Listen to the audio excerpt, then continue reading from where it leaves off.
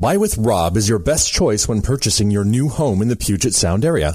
Call 360-710-9425 today and get started on the best home buying experience you will ever have.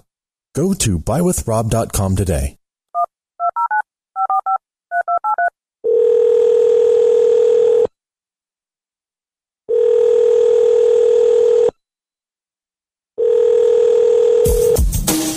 Hello? Podcasts are verbal narcissism for ugly journalists. Hello, can I talk to Mr. Dave Bowman? Approach and identify. Hello?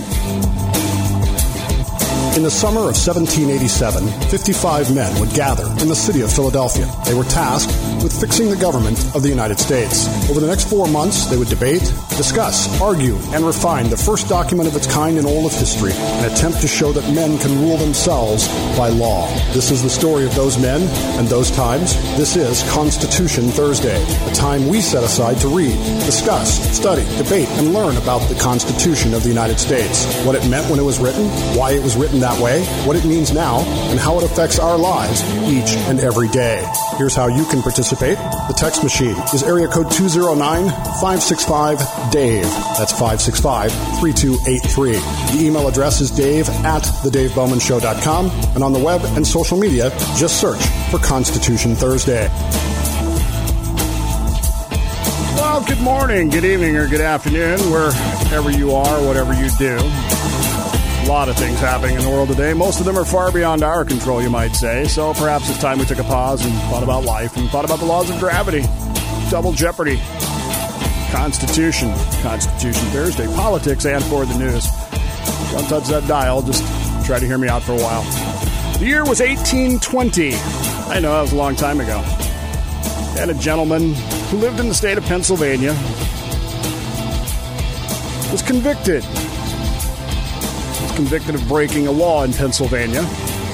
What had happened, you see, was the War of 1812 had happened 2 years before, and he had been one of those people that decided, this is crap, I'm not doing this. See, you thought it was all in the 1960s. Nay.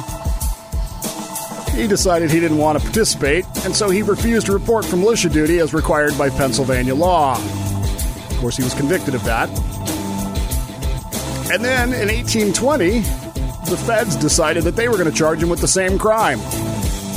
Now in 1820, things were a little bit different, but he was convicted as well, and he appealed that all the way up to the Supreme Court. It was one of the first cases of what we call double jeopardy, the idea that you can be charged twice for the same crime. The Constitution very distinctly says, nor shall any person be subject for the same offense to be put twice in jeopardy of life or limb. The Fifth Amendment of the Constitution of the United States. Hey, everybody, it's me, Dave. Glad you're with us today on what is shaping up to be a beautiful outside Constitution Thursday. It's supposed to be 75 here today.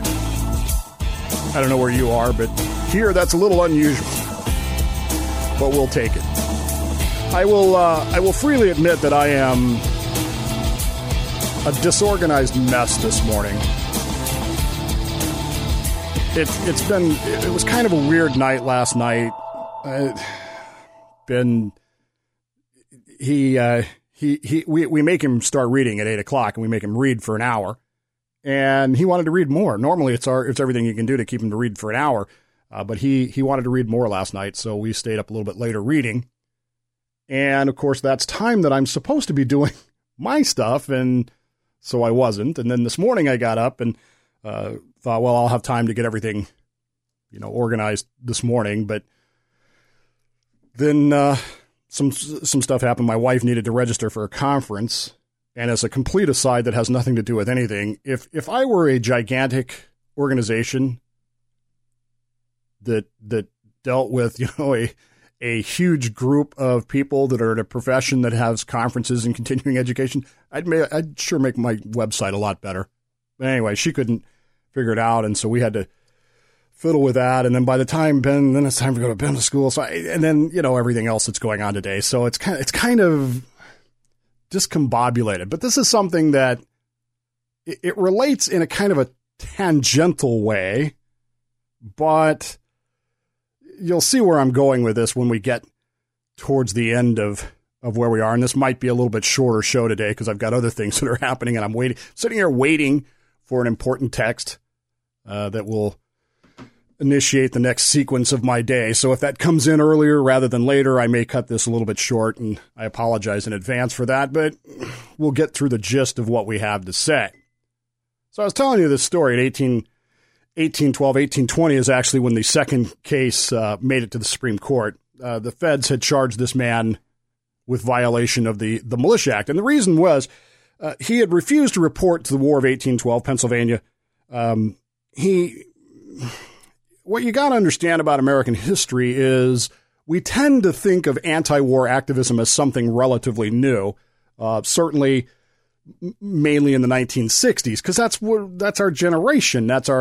Well, for me, it was when I was a kid. For some of you kids, it was when your parents were kids and maybe even your grandparents. And so there's a physical connection to it. You've heard the stories. Plus, it was television era.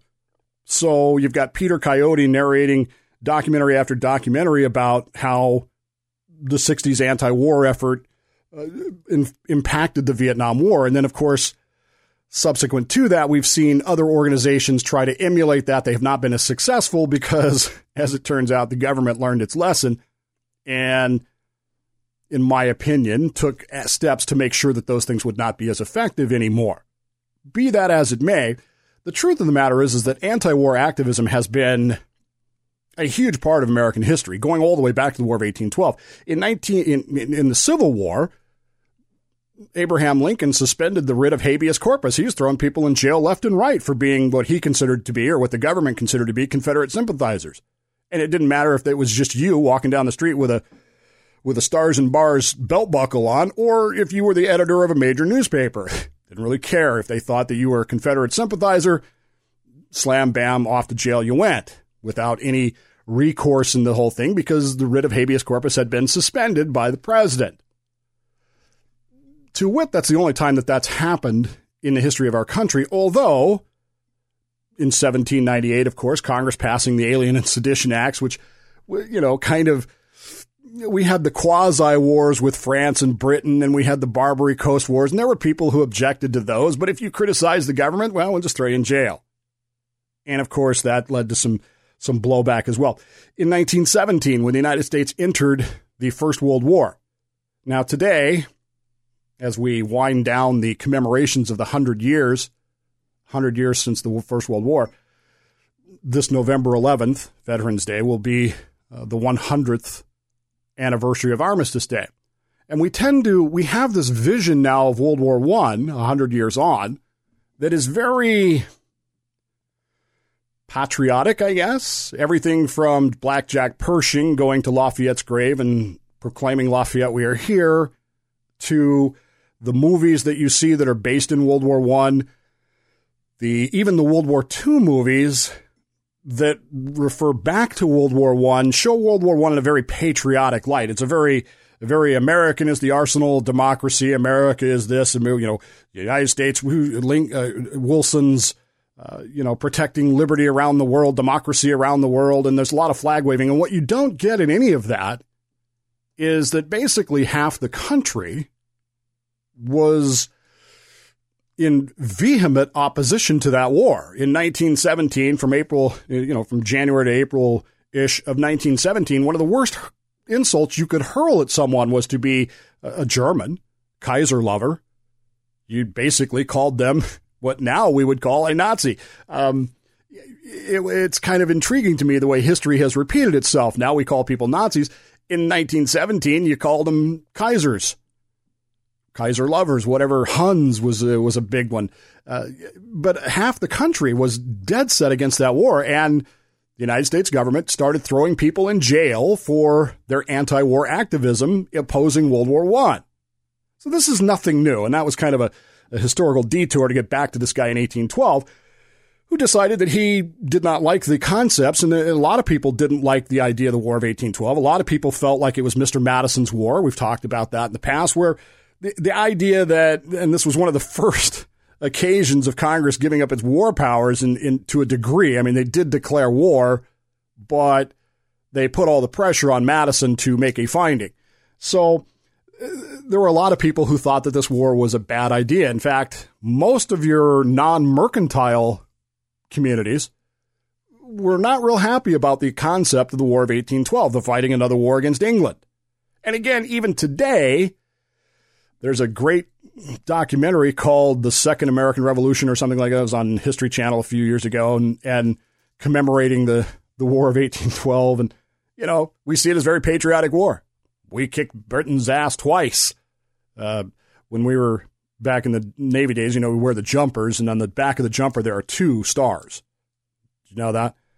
And that's the tradition is that when an English sailor asks you why there are 2 stars on the back of your jumper, you tell them because we kicked your butt twice and there's a lot more room back there.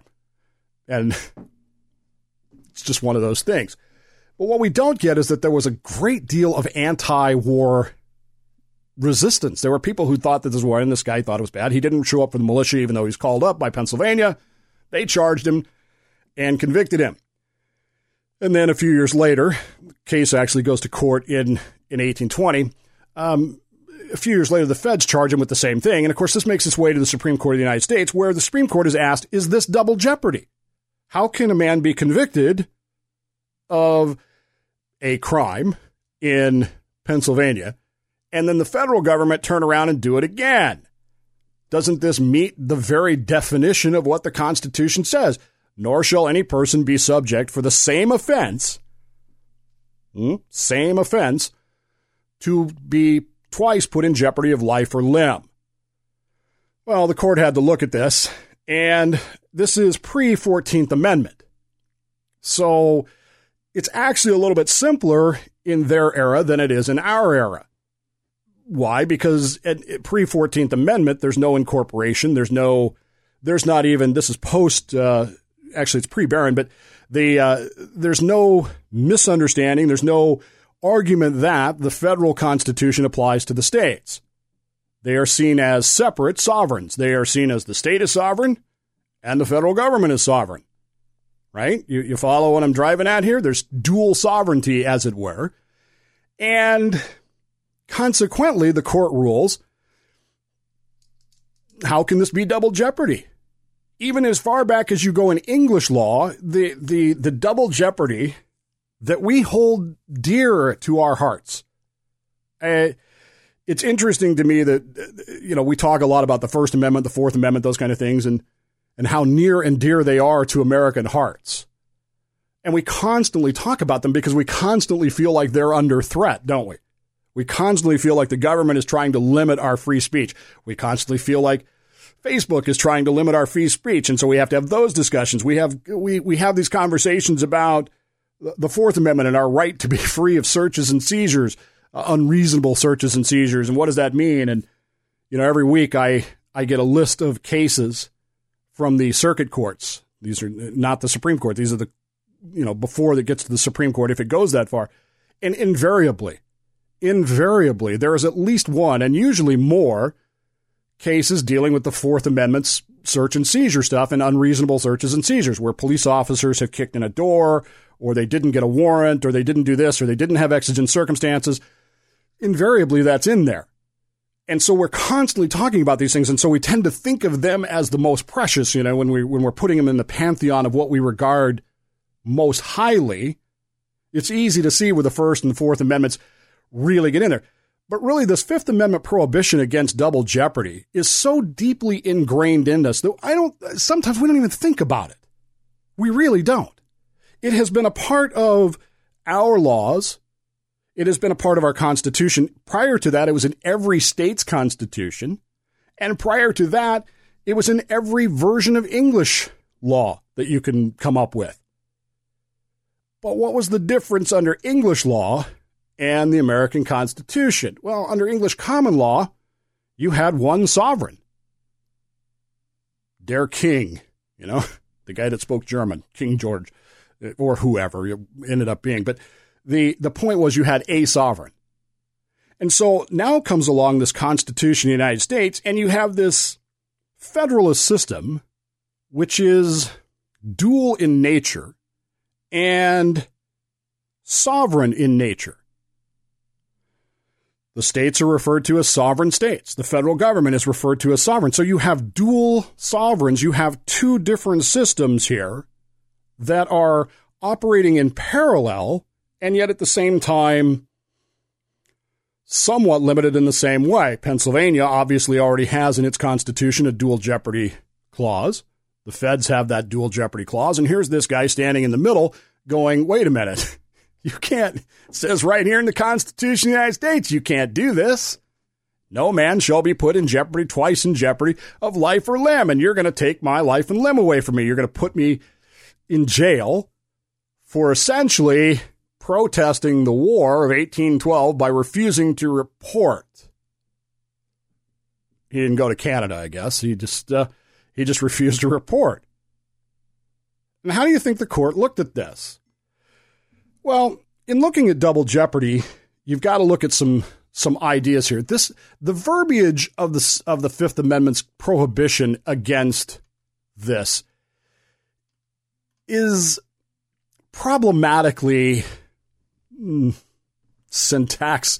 It has some syntax issues that to us today really can create some difficulties. It didn't in 1787. That's the part you need to understand.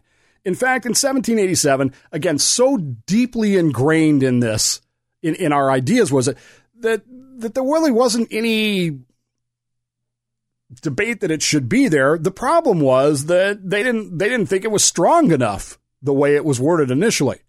The way it was worded initially was, no person shall be subject, comma, except in cases of impeachment, comma, to more than one punishment or trial for the same offense. And you had people like Benson and Sherman who did not like that wording. They thought that wording wasn't strong enough. In fact, they thought it was problematic because it would allow someone to be tried who had been improperly convicted to not receive a new trial on the same offense. And so they thought, well, that'll be a problem. Others said that it was just declaratory of the law as it now stood. They argued over it, but ultimately they accepted the wording as it was. Nor shall any person be subject for the same offense to be twice put in jeopardy of life or limb. And that pretty much stood in keeping with what we understood our laws to be and what we understood our traditions to be. And again, it's precious enough to us that we kind of take it for granted. We don't really feel the need to argue about it because, well, like this man in 18, whatever it was, decided that, how can you try me twice for this? How can you put me on trial twice for the same offense? How can you do that? The court had to really consider this. And again, as I said, because there's no incorporation, it's pretty much a clear-cut case of dual sovereignty. And that's kind of what the court concluded was that, look, the state can prosecute you and we can prosecute you. And that's pretty much it. You, as an American citizen, owe your loyalty to two different sovereigns. You chose to do that. You could leave if you want. And so we're going to do this. We are going to put this out there. The law is constitutional in Pennsylvania because Congress had not forbidden the states to enact such laws. Under Article 1, the states are not limited to passing law. There's no prohibition against the state saying, if you don't show up for militia duty, we will punish you. Right? And in that era and in that time, that's how the states raised their militias. They did those things and off they went. The second problem comes in, though, with this idea of what does it mean to be put in jeopardy of life or limb? Right? Does that mean that this only applies to cases where we are going to execute someone or cut their arms off? Well, we've never had laws in this country, certainly not post-colonial era, where we would chop people's hands off or we chop people's limbs off. And it was sort of a generalized phrase that while it has meaning, it was more of a meaning that was kind of ethereal in some ways. The court recognized early on that the clause could not be read literally. it refers only to jeopardy of life or limb, which is a reference that makes sense when most serious offenses were sanctioned by capital punishment. But today, most serious offenses are not sanctioned by capital punishment. Very few are, and even those that aren't carried out. So does it apply to just capital punishment cases, or does it apply to any case? Does it apply across the board? We had to look at those things, and we had to consider them, and of course, we had three basics in here. No second prosecutions for the same offense after an acquittal.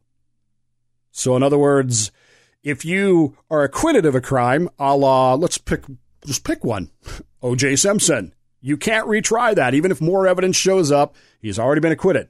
If he's found guilty, however, and upon appeal, it's shown that there's reason to do so, they can retry that case for that. So there you have that. No second prosecution for the same offense after a guilty verdict. If we find him guilty, you can't retry him and punish him again. And of course, no multiple punishments for the same offense. It seems pretty straightforward. Like I said, it's one of those things that seems like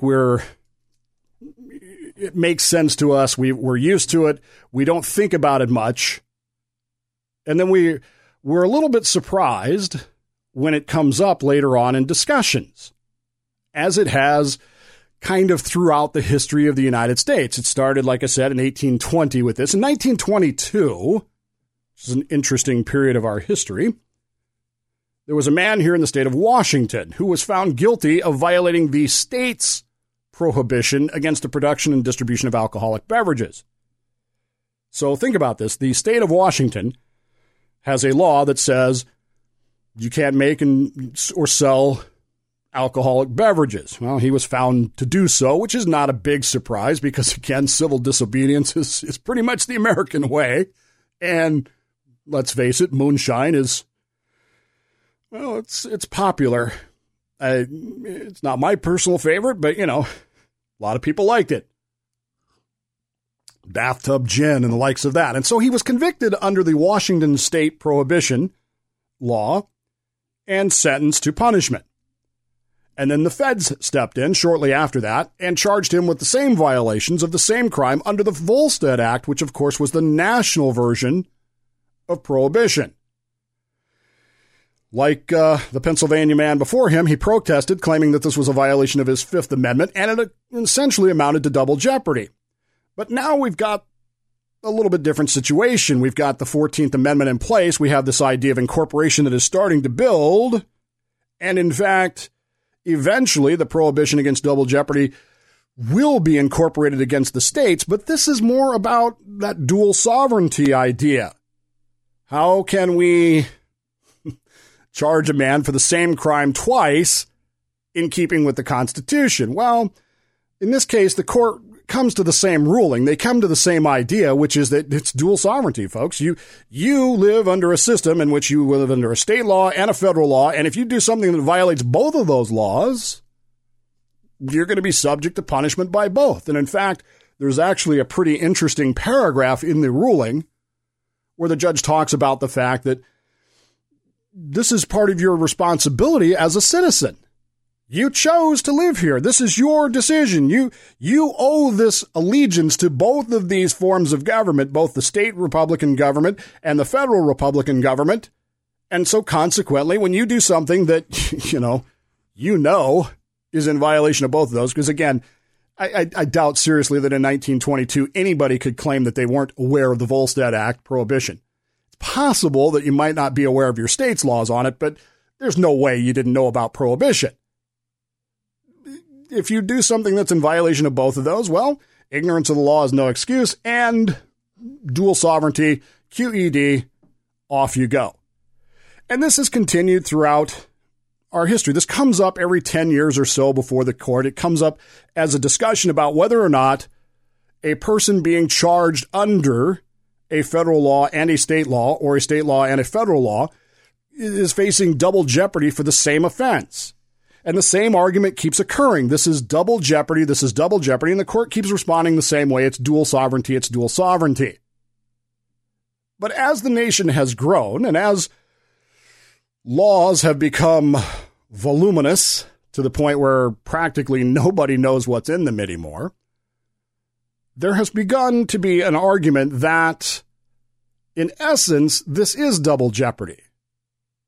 Because even though it's dual sovereignty, and even though we all understand the concept of dual sovereignty, the problem is that how do you stop a state from passing mirror laws of everything that's in the federal laws, and vice versa, the feds from passing mirror laws of every state, and thus essentially, potentially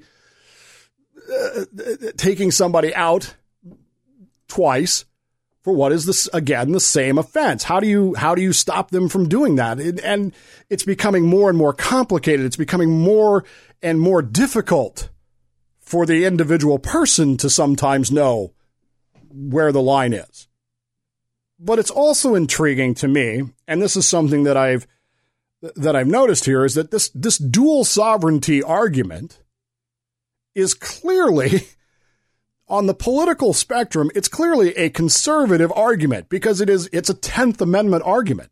It really is. Dual sovereignty. The states are sovereign, the federal sovereign, and we can pass a law that says the same thing if we want to, or we don't have to. We're starting to see this with abortion around the country. We have the trigger laws. We have some states that are saying, well, even if there's a national law that says it's against the law, we're going to have a state law that is. Marijuana laws. Nationally, marijuana is against the law. But on your state level, maybe it is and maybe it ain't. Kind of depends on where you live. And under dual sovereignty, well, you can see where it's getting confused, right? You can see where things are getting a little hinky with all this. And so there's more and more building this idea that the court needs to, once and for all, decide whether dual sovereignty is constitutional or not. Now, again, on the political spectrum, I would argue that's a conservative argument. So you would expect conservatives to be against it. You would expect conservatives to stand up and go, no, dual sovereignty is good because, states' rights. You would expect that, wouldn't you? And like most things, it doesn't always turn out the way you would expect. It's 1:30. It's the Dave Bowman Show, Constitution Thursday. Back right after this.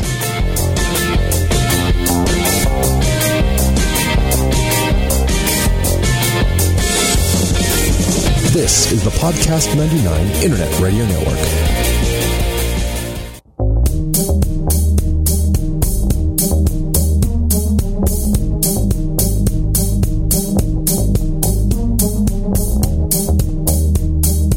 You are listening to The Dave Bowman Show on the Podcast 99 Internet Radio Network.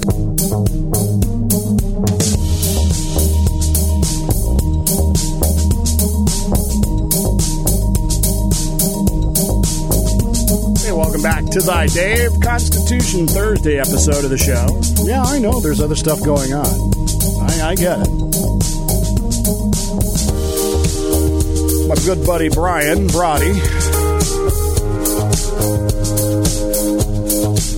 undergoing a procedure this morning.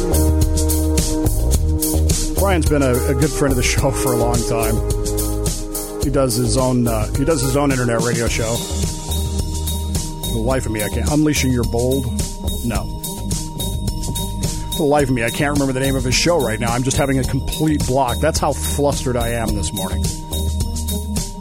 Anyway, Brian's having a procedure. Brian had a brain tumor some years ago, and he's having leakage problems with spinal fluid into his brain, and so he's having a procedure this morning. So that's the other text that I'm waiting for, is that went well. I recommended they use duct tape, but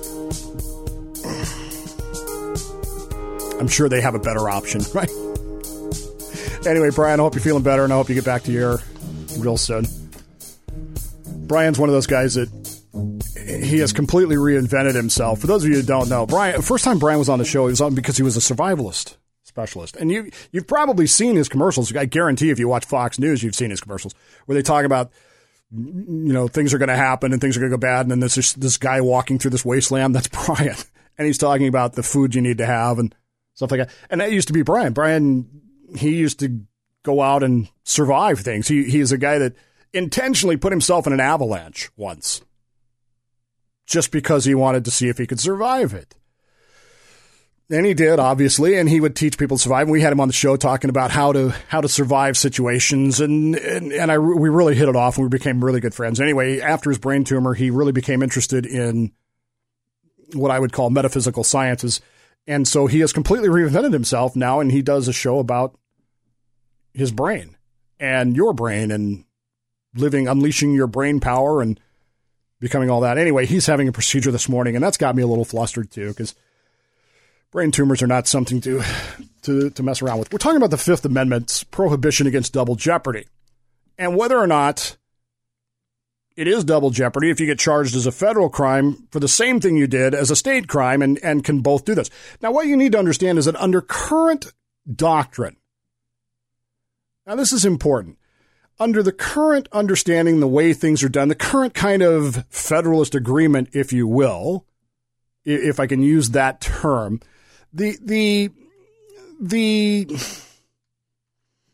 general procedure is, while it's not prohibited to do so, the federal government usually doesn't do so unless there are special circumstances. So a recent example, I say recent, but it's, man, has it been that long? 91? That's almost 30 years ago, right? The Rodney King officers trial, when they were acquitted by the jury there in Simi Valley, the Fed stepped in and brought their charges under civil rights laws for the same act, and were able to get a conviction. And this happens, I would say, most often in that area where an acquittal is read to be, I hate this terminology, but it's true, where it's read to be politically incorrect, where we assume that the jury got it wrong in a racial type scenario. And so the feds will step in and retry the case under federal law. And of course, they have far more resources and far more ability to select a jury that is consistent with what they want. And consequently, they tend to get their convictions based on that. And this is seen, in a lot of ways, this is seen as good, because this allows, again, for dual sovereignty. It allows the state to handle things, and then the feds come in and fix it, as it were, if something isn't right. But again, you're still going to get the argument of double jeopardy, and you're still going to get the argument that, well, this is a problem, right? This is still seen as an issue in all of this.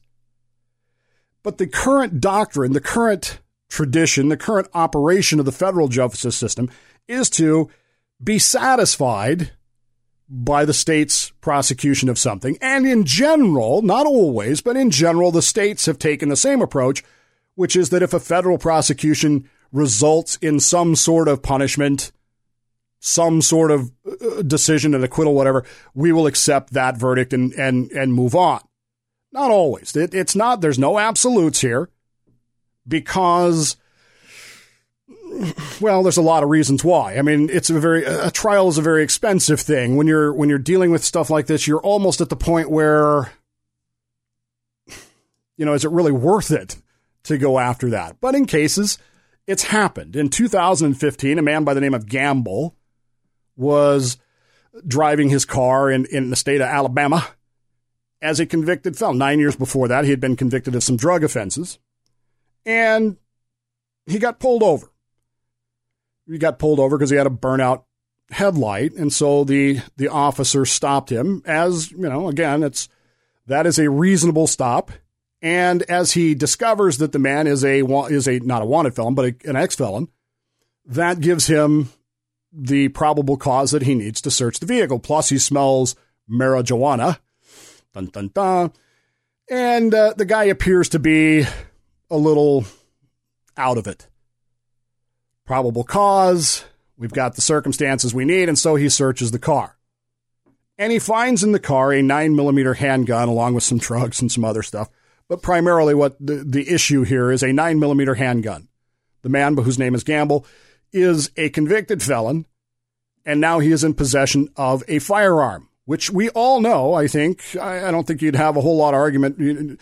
I have yet to meet the person of reasonable age who doesn't understand that if you're a convicted felon, thou shalt not. In fact, I'm pretty sure they sit down with you when you're a convicted felon, and one of the things they tell you before they let you go is you cannot have a firearm. In fact, I know they do that because they go over those things with you before they just let you walk out. So there's no way that Gamble didn't know that he couldn't have one.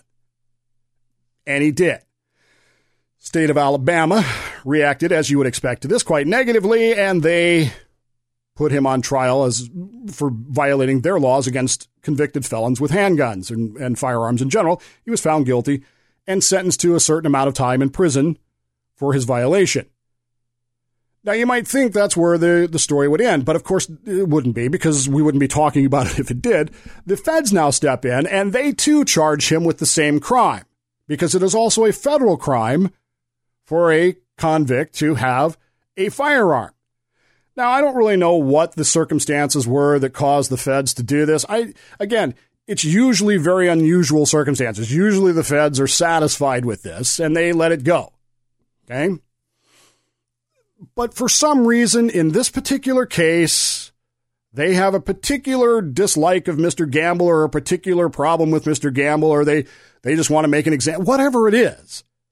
And under the dual sovereignty agreement and doctrine, under the dual sovereignty idea, they step in and also charge Mr. Gamble with the same crime.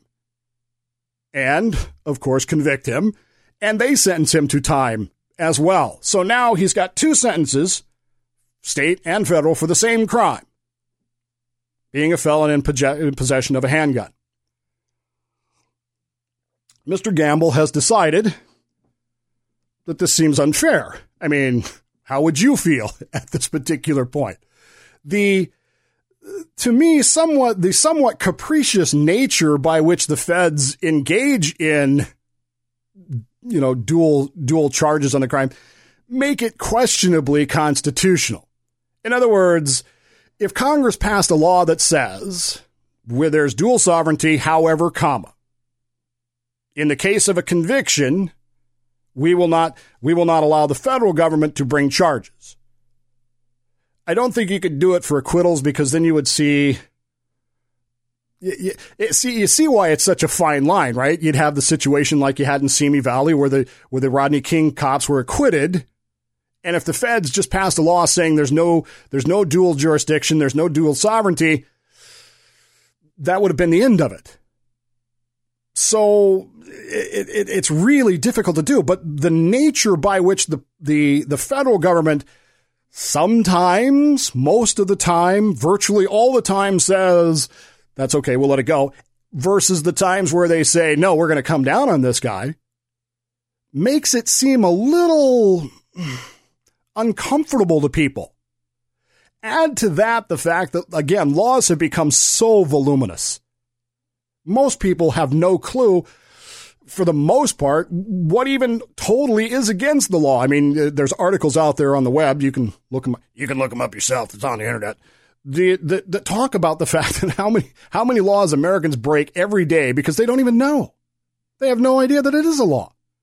And when you factor in the regulatory state on top of that, I mean, how many things do we do every day that break a law, whether that's a state law or a federal law, or in some cases, many cases, both? And doesn't it seem like the framers, the people who wrote the Constitution, the people that understood the idea of dual sovereignty, that understood the idea of double jeopardy to a degree very indeed, and again, also understood it because the states had rules against it. Maybe they'd never really contemplated the idea that the feds would ever go to the point where they would start charging people with crimes that they had already been convicted of in state courts. I have to believe that they didn't think that, because otherwise, maybe they did. Yeah, Buster says in the chat, we don't even know what a catch is in the NFL. You're right. I mean, we don't know. And this becomes problematic. And so the court is looking at this case with Gamble. This particular case has made it all the way to the United States Supreme Court. Cert was granted. This case is on the docket and will be heard by the Supreme Court when it begins its session in 2018, October. In fact, if I recall the calendar right, it's one of the early cases. I don't remember Like I said, it's been a very flustering day. I think it's one of the early cases that they're going to hear. And the single question is, should the doctrine of dual jurisdiction, should the dual sovereignty doctrine be done away with? That's it. The court has, since 1820, upheld this dual sovereignty doctrine. Every case that's come before it in the idea of double jeopardy, the court has upheld the concept of dual sovereignty. Remember the articles about remember the articles about settled law? Law is never settled, folks. It never is. It cannot be. Just like science, it can't be settled. It's not possible. Because if it is, you've got a problem. If it is, Mr. Gamble has no case. And indeed, next Monday when the court opens, thanks, Pat, one of the cases they will consider is this Gamble case. And the simple question, the single question, the number one question is, the only question in the case is, should dual sovereignty be overturned? There are arguments that are compelling on both sides of it. It's not in keeping with the concepts and with the traditions of double jeopardy and what that means. Federal law has become too complicated. It's expensive. There are any number of arguments for it. But the thing I need you to, what I see in this, again, the pro-dual sovereignty idea is really a conservative idea. It really is. I mean, on the political spectrum, I don't mean in the terms of, but if you were looking on the political spectrum, left, right, center, this dual sovereignty idea would certainly lean to the right. It certainly, the states have to have the sovereignty to do these things. And yeah, we'll allow the feds to do stuff, but the states have to have it. And so you would have to argue that it's certainly a politically right value in all of this. And so you would expect the political right to look at this case and go, yeah, we want to uphold the doctrine of dual sovereignty because that's what we're about. Right? 10th Amendment, states' rights. One of the interesting sidelights of all of this, and my intention specifically today was to avoid a very specific topic, and you can probably guess what that topic is. But in recent days, and this is recorded September 27th, 2018, if you're listening downstream, at 10:49 a.m. Pacific time, so we don't know the results yet. In recent days, we've watched the debate over the nomination of a Supreme Court justice, and while the debate has raged around things such as abortion, gay rights, women's rights, and so forth, the single fact remains that those things are rarely, very rarely, the meat and potatoes of what the Supreme Court does. Almost never are the things that they do noticed until after the fact. And indeed, very few, if any of the questions asked of the nominees relate to them or the understanding of how those things will end up affecting our day-to-day lives. Now, again, I think rightfully so, Supreme Court nominees refuse to answer hypothetical questions about how they would rule, and I don't think they should. I think Justice Ginsburg is absolutely correct in that. But very few of the questions probe viewpoints about things that aren't, the big issues. Are you going to overturn Roe v. Wade? How do you stand about gay rights? What do you stand on? We never get into things that really are going to be done on the Supreme Court of the United States. The Supreme Court, you'll recall, maybe you won't recall, I don't know, is a trial of law. Now, there are two types of trials. There are two types of courts of view. A trial court. You ever wonder why they have that phrase, trial court? There's a trial of fact and a trial of law. So in other words, when you go into your local courtroom or when you go into courts, at a lower level, they are trying facts. Did this happen? Did they do that? Did this say this? Did he or she do this or go there? Or, what is it? The Supreme Court, and in fact, the district courts to a great degree, are limited to courts of law. That they look at the applicability of the law itself. They don't look at the facts per se, because the facts have already been determined. And if you read the briefings and the final rulings, They'll lay out the facts for you, and then they'll discuss how the law applies to those facts and whether the law was properly applied or not applied, and that's what we're talking about here. So the Supreme Court is being asked to look at the dual sovereignty doctrine and decide whether that doctrine is constitutional or not, whether that practice of the federal government and to a lesser degree the state governments meets the incorporated idea of double jeopardy, right? Okay. Now, why does this matter? Mr. Gamble's case, I mean, do you really care whether Gamble goes to jail for 6 years or 15 years? Do you really care that much? Is it going to affect your life at all? In any way, shape, or form? The answer is probably not, unless you're a relative of Mr. Gamble or depending on Mr. Gamble for some particular thing or place or, whatever. The reality is, and most of you probably have never heard of Mr. Gamble until I brought up his name. It's one of those things that doesn't really ring your bell, and yet the court's looking at this going, again, I mean, think about this for just a moment. This is an established doctrine, has been since 1820. And now the court has decided on the basis of this one guy pulled over in Alabama that they want to hear this case and only decide whether or not dual sovereignty is constitutional or not. And as it stands right now, if the case were heard today, and probably even Monday, you'd have to guess that it's going to be a 4-4 split, right? You would have to, it's either going to be 8-0 or 4-4. I could find ideas to make it 8-0 and I can find ideas to make it 4-4. But the wild card in all of this is Judge Kavanaugh's nomination. How do you think Judge Kavanaugh, based on his record, would see the concept of dual jeopardy?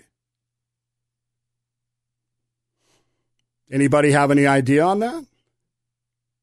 Anybody willing to take that risk? Remember, if it's 4-4, the concept of dual jeopardy stays in place. If it's 8-0, it stays in place. One person could make the difference in this concept of dual jeopardy, couldn't he? And why does it matter? Why does anybody really care? I mean, in the broad spectrum of things, does it really make that much sense to you? Orrin Hatch is a leading Republican senator, as you know, and you would certainly label him as a conservative, would you not? He's also on the Judiciary Committee that is overseeing the hearings of nominees to the Supreme Court of the United States. Orrin Hatch has filed a 44-page amicus brief urging the court to overturn the doctrine of dual sovereignty. His arguments range, again, from the expense involved to the fact that federal law has become so complicated and, again, so capriciously enforced that it causes constitutional problems. If every case was done this way, in other words, if every conviction under state law that applies under federal law was then followed up by a federal conviction, and every federal conviction was then followed up by a state law, probably don't have a problem. But because they're not, is his argument, it has to be unconstitutional, right? This use of special circumstances by the federal government simply amounts to a willy-nilly application of double jeopardy. Oh, we didn't like that result, we're going to get you kind of approach to things. Does that seem fair to you? Does that seem unfair to you? How does that make you feel right now? Answer that question right now. Because waiting in the wings of the outcome of this case sits a guy by the name of Paul Manafort. Right? And what has been the left's argument about Trump appointing a Supreme Court justice all along?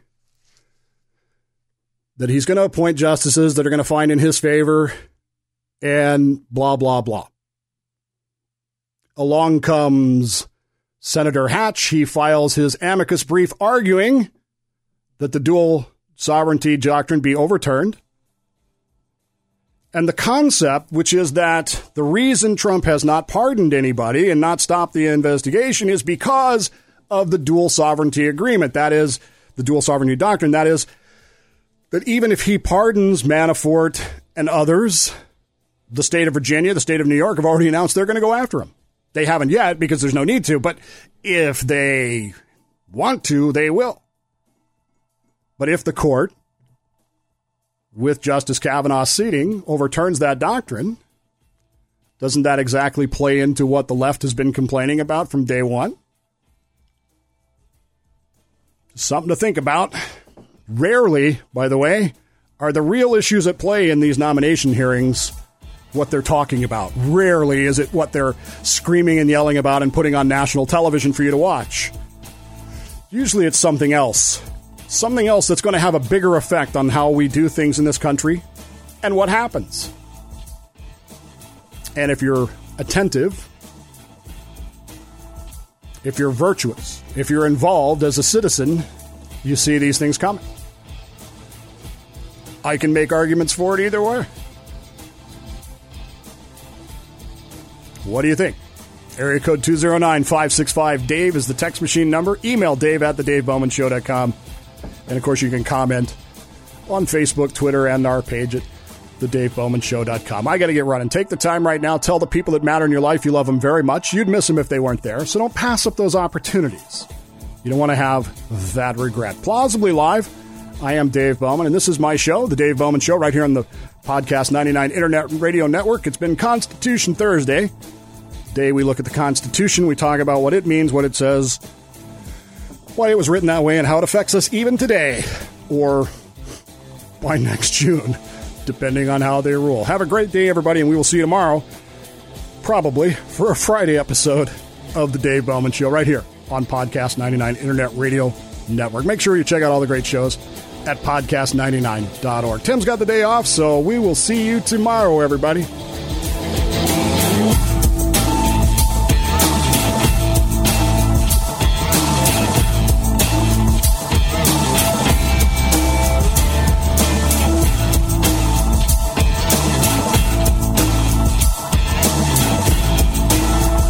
The Dave Bowman Show is a Slippery Fish Entertainment production for the Podcast 99 Internet Radio Network.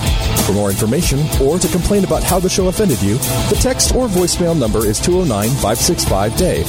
For more information about the show, log on to thedavebowmanshow.com. Hey, I'm going to go do something productive. I'm going to go watch television.